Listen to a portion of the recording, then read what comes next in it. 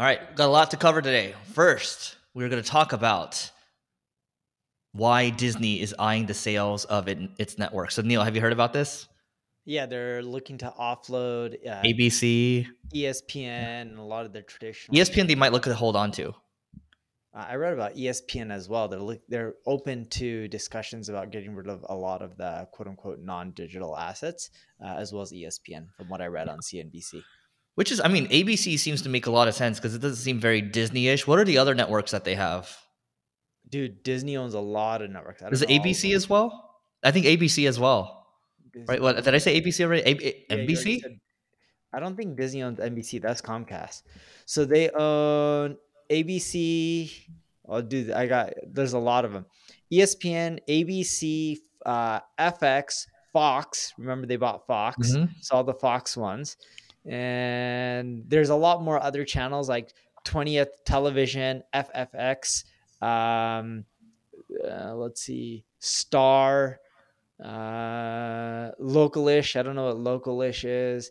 Dude, they just have a ton of them. A lot of them are like Fox related, like National Geographic, Let me give you my take on this. Freeform. There's a lot of A&E networks. I didn't know that was them as well. Yeah, well, here's my take on it, right? I think what you all can learn from this, the reason why we're even bringing this up right now, because A, they own a lot of media, but there also is a point in time where you can bloat yourself and have too much media. I think they went on a M&A spree, right? And Bob Iger was really good at buying Marvel, for example, Pixar. I think he was part of the Fox deal as well, right?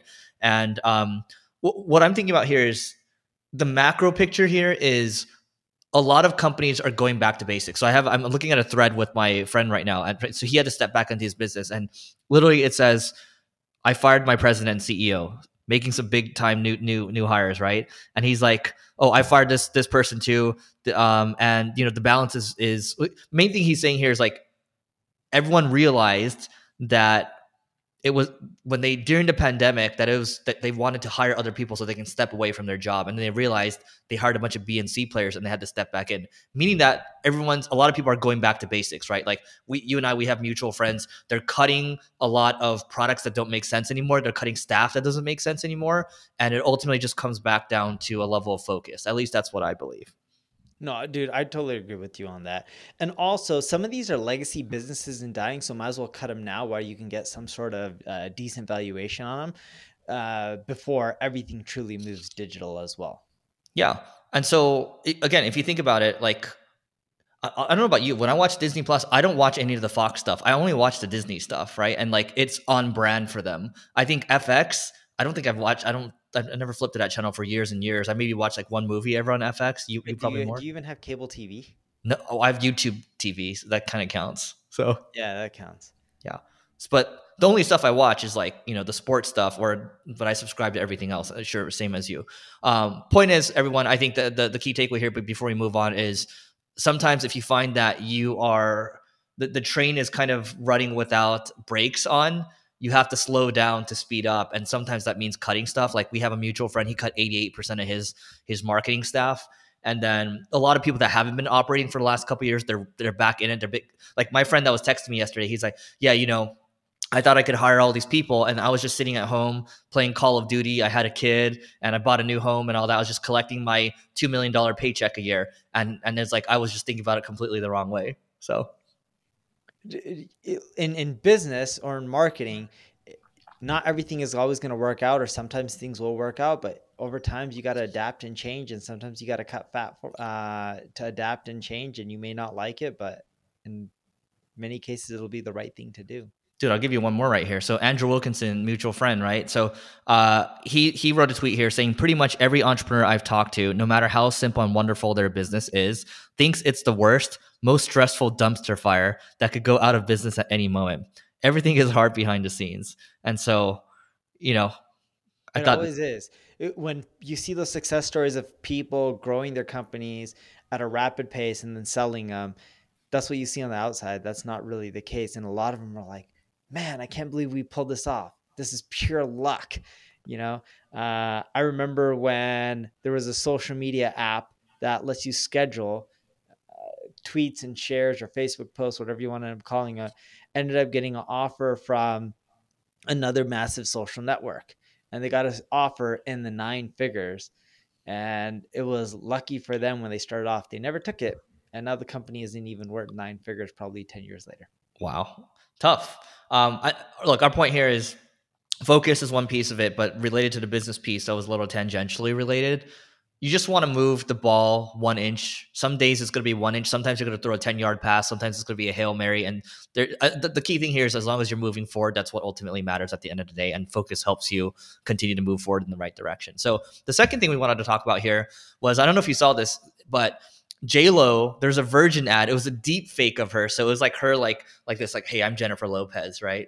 And then all of a sudden, the deep fake turns off, and it's like this like basically like this tech geek like developer, right?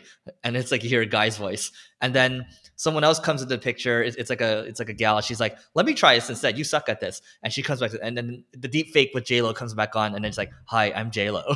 And then, but basically, the key here is that J Lo is allowing her likeness to be licensed.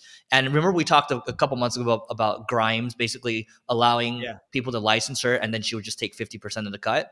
We're seeing more and Yeah. more of this. And Drake wasn't happy with the overall concept, nor was the Mm-hmm. weekend when people created music collab with both of them using AI. But you're gonna see more of this, and yeah, you'll even give people a discount. Cool, you can use my name and likeness and put it out there. I get paid, and I don't even have to go into a studio and film anything. That's great. Why wouldn't more people do that? Yep. Especially if they're using your name and likeness in a way that you approve of, right? I don't think most of these popular celebrities are gonna end up approving stuff that just gives them money but can tarnish their reputation. You're going to see way more of this going forward.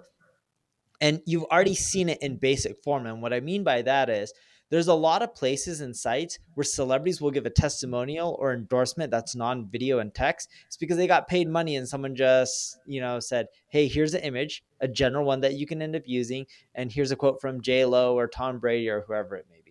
You know, you know where this is going to proliferate? The adult industry. So we actually have a mutual friend who will be at the upcoming event. He's getting involved in the adult industry in terms of deep faking. Uh, so we'll let take your imagination where you want, but I think I'm that's going to curious be a on big which mutual business. friend this is because I've never heard about this until now. You know who he is, and you would never guess who it is, but you'll see.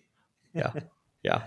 And actually, I'll tell you something after once we're offline too. But the other thing we want to talk about, I want to flip over to yours, Neil. Actually, so Neil put this one in, but Threads engagement is actually decreasing. So just to last week we did a reactions video, and I think at the time Threads was maybe at 70 million users or so. Now it's over 100 million, and they're all talking about the fanfare. Oh my god, it's over 100 million, the fastest growing app, whatever. Da da da da da. Right. So Neil, what have you seen?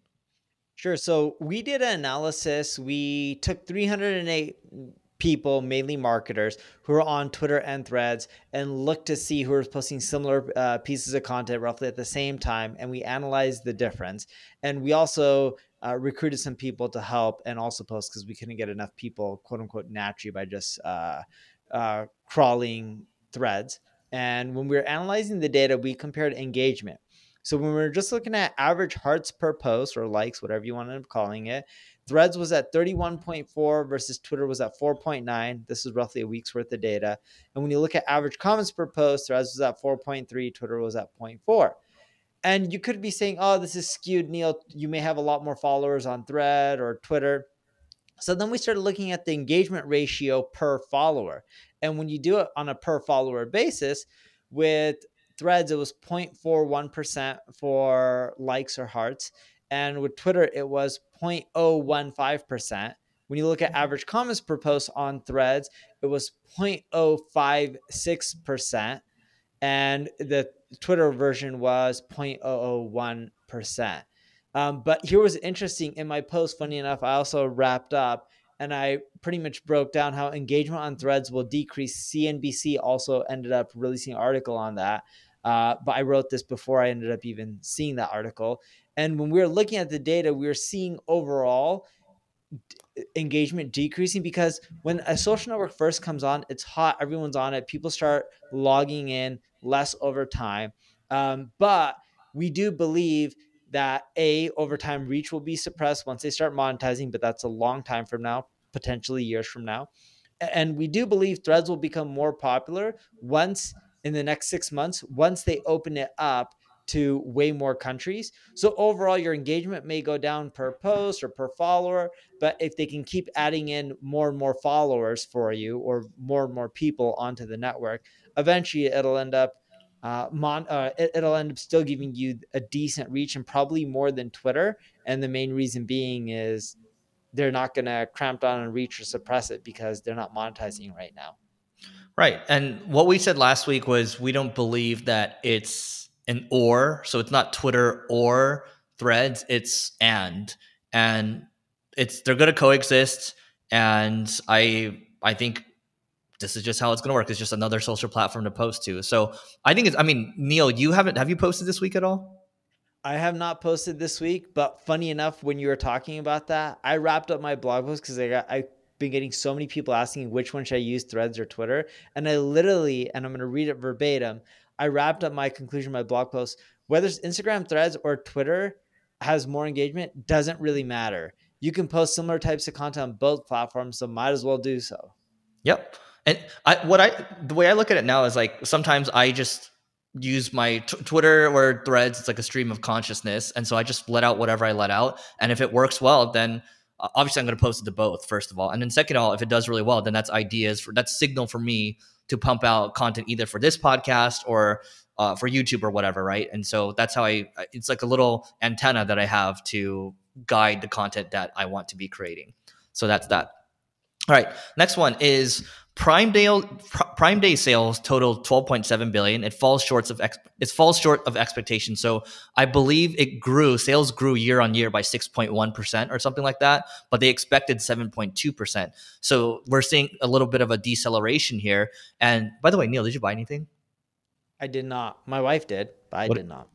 I wasn't planning on buying anything, and then I realized that my TV is almost 10 years old, so I bought a new TV. So yeah. Huh. Did you know I've never bought anything from Prime Day? Not once. I mean, not even like toilet paper. I bought a lot of toilet paper. I've never bought anything from Dude, Prime you Day. get toilet paper for 30% off? Why would you save a lot of money? I didn't know they sell toilet paper. I thought it was 30, gadgets and stuff 40% I off. would need. That's very un-Indian of you to not look at these deals. Yeah, I didn't buy anything on Prime Day. I should have. But I also look at it as like if I buy a lot of toilet paper and I don't need it right away, it's holding costs.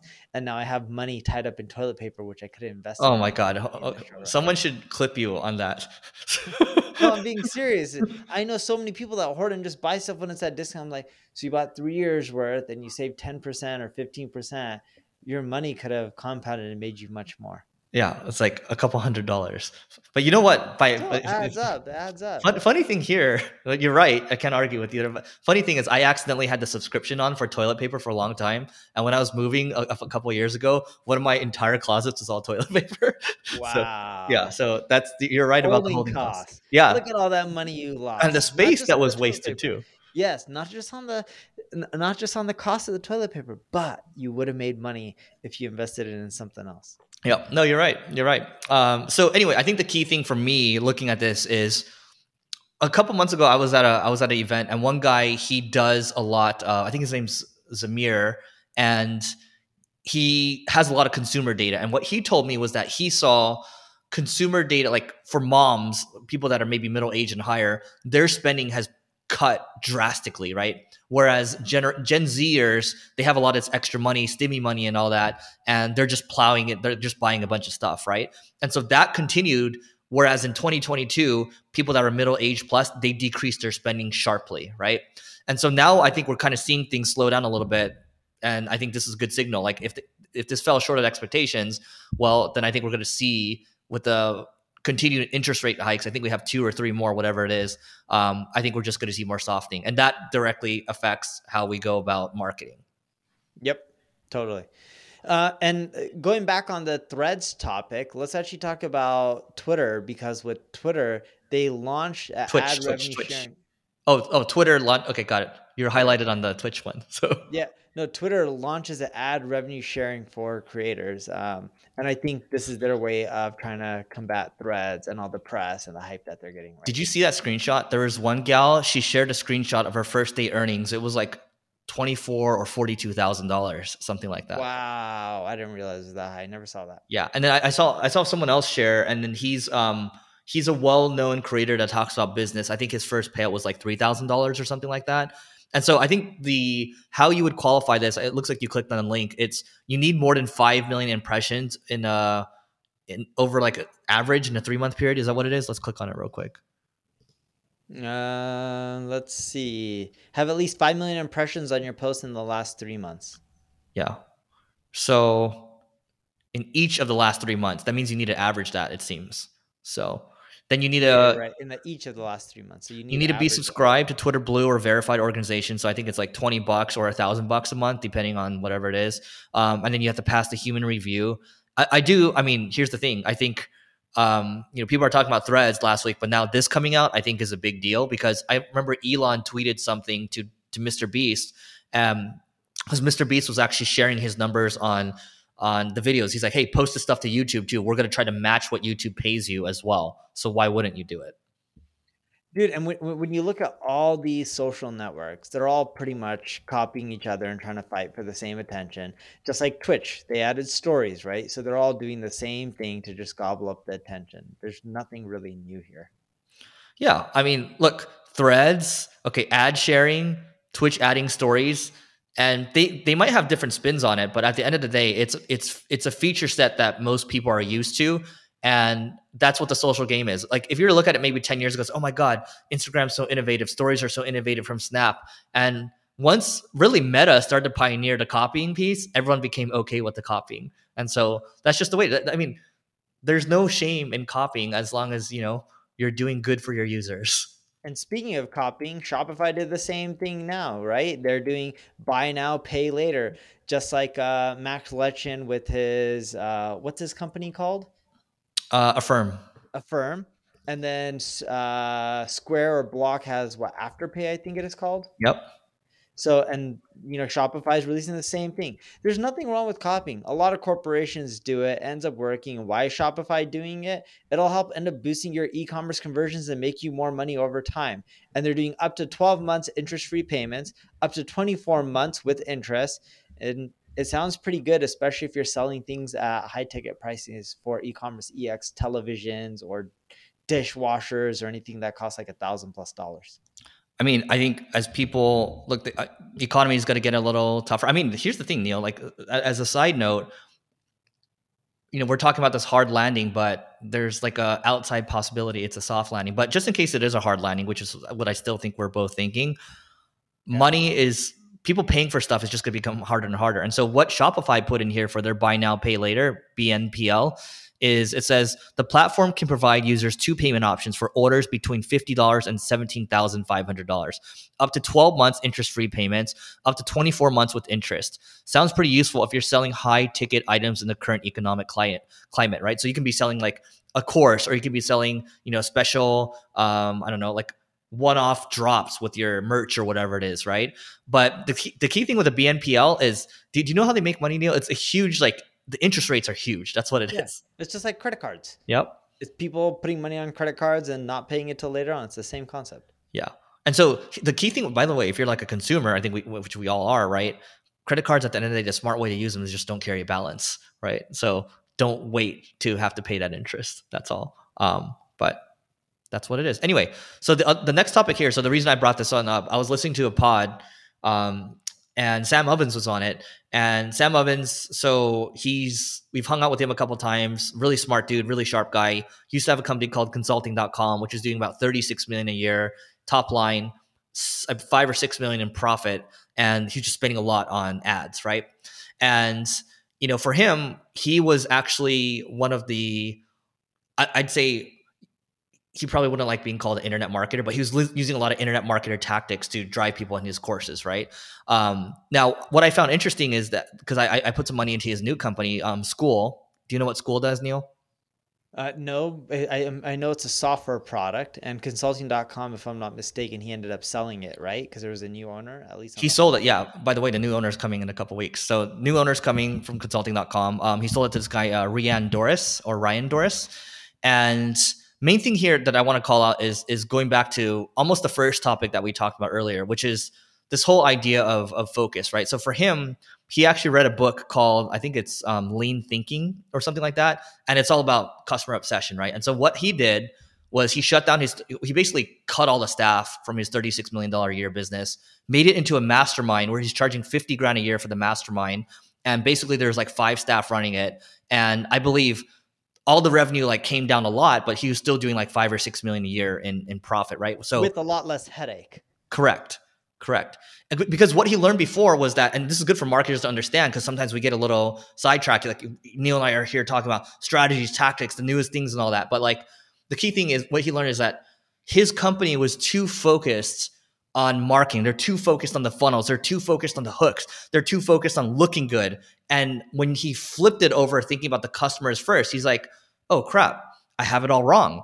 So that he cut the staff of 50 people to 5 and just made it really profitable, focused on the mastermind, did a really good job there while he built school, which was his passion. He's always been passionate about building software. So I think the key thing here, 2 key things is 1, focusing on the customers, and then 2, really locking down and building what you think works for you. No, totally. And how's his new software company doing?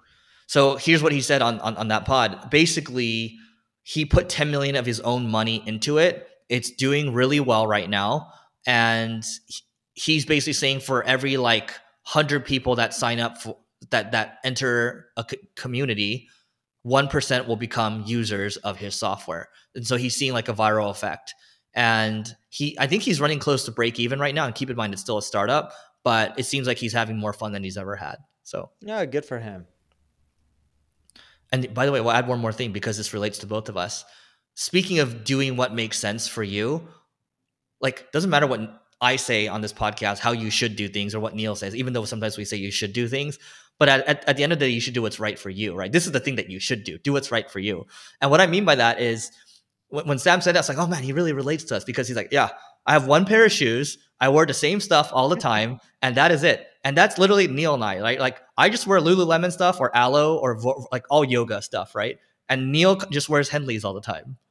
That's right. I wear the same Henleys. I have 20 of them, and I don't think they're that expensive. Maybe like 20, $30 each. Yep. There you have it. That's why I want to talk No, about the Sam. new ones have no holes though. I got all new ones. Lift your shirt up. Lift your shirt up. No holes. Oh, Look. no holes. Look at that. So for the longest time, Neil was wearing these Henleys that had holes in it. I don't know if he's trying to Same look one I'm poor. wearing now. I just got new ones without holes because Eric and other people would poke their fingers in my holes and they would laugh. I think it's funny because literally everyone had a hole. I've had them for so many years. And then my wife's like, honey, you need to buy new ones. They just look so terrible. I was like, okay. Yeah.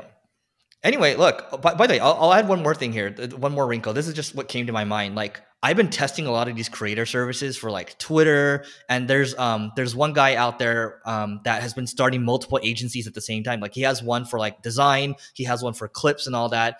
And I've been trying these services, and what I realized at the end of the day is, man, like you can try all these services, but I'm like, nothing is better than just like, in my opinion, having something in-house where someone really understands your stack and what you're trying to do.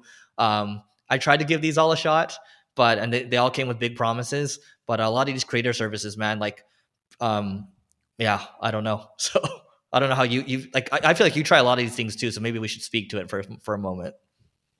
I don't try too many of them. I think you try maybe way more than I do. Yeah, maybe I test these a lot more. But and then by the way, there's like another gripe I have.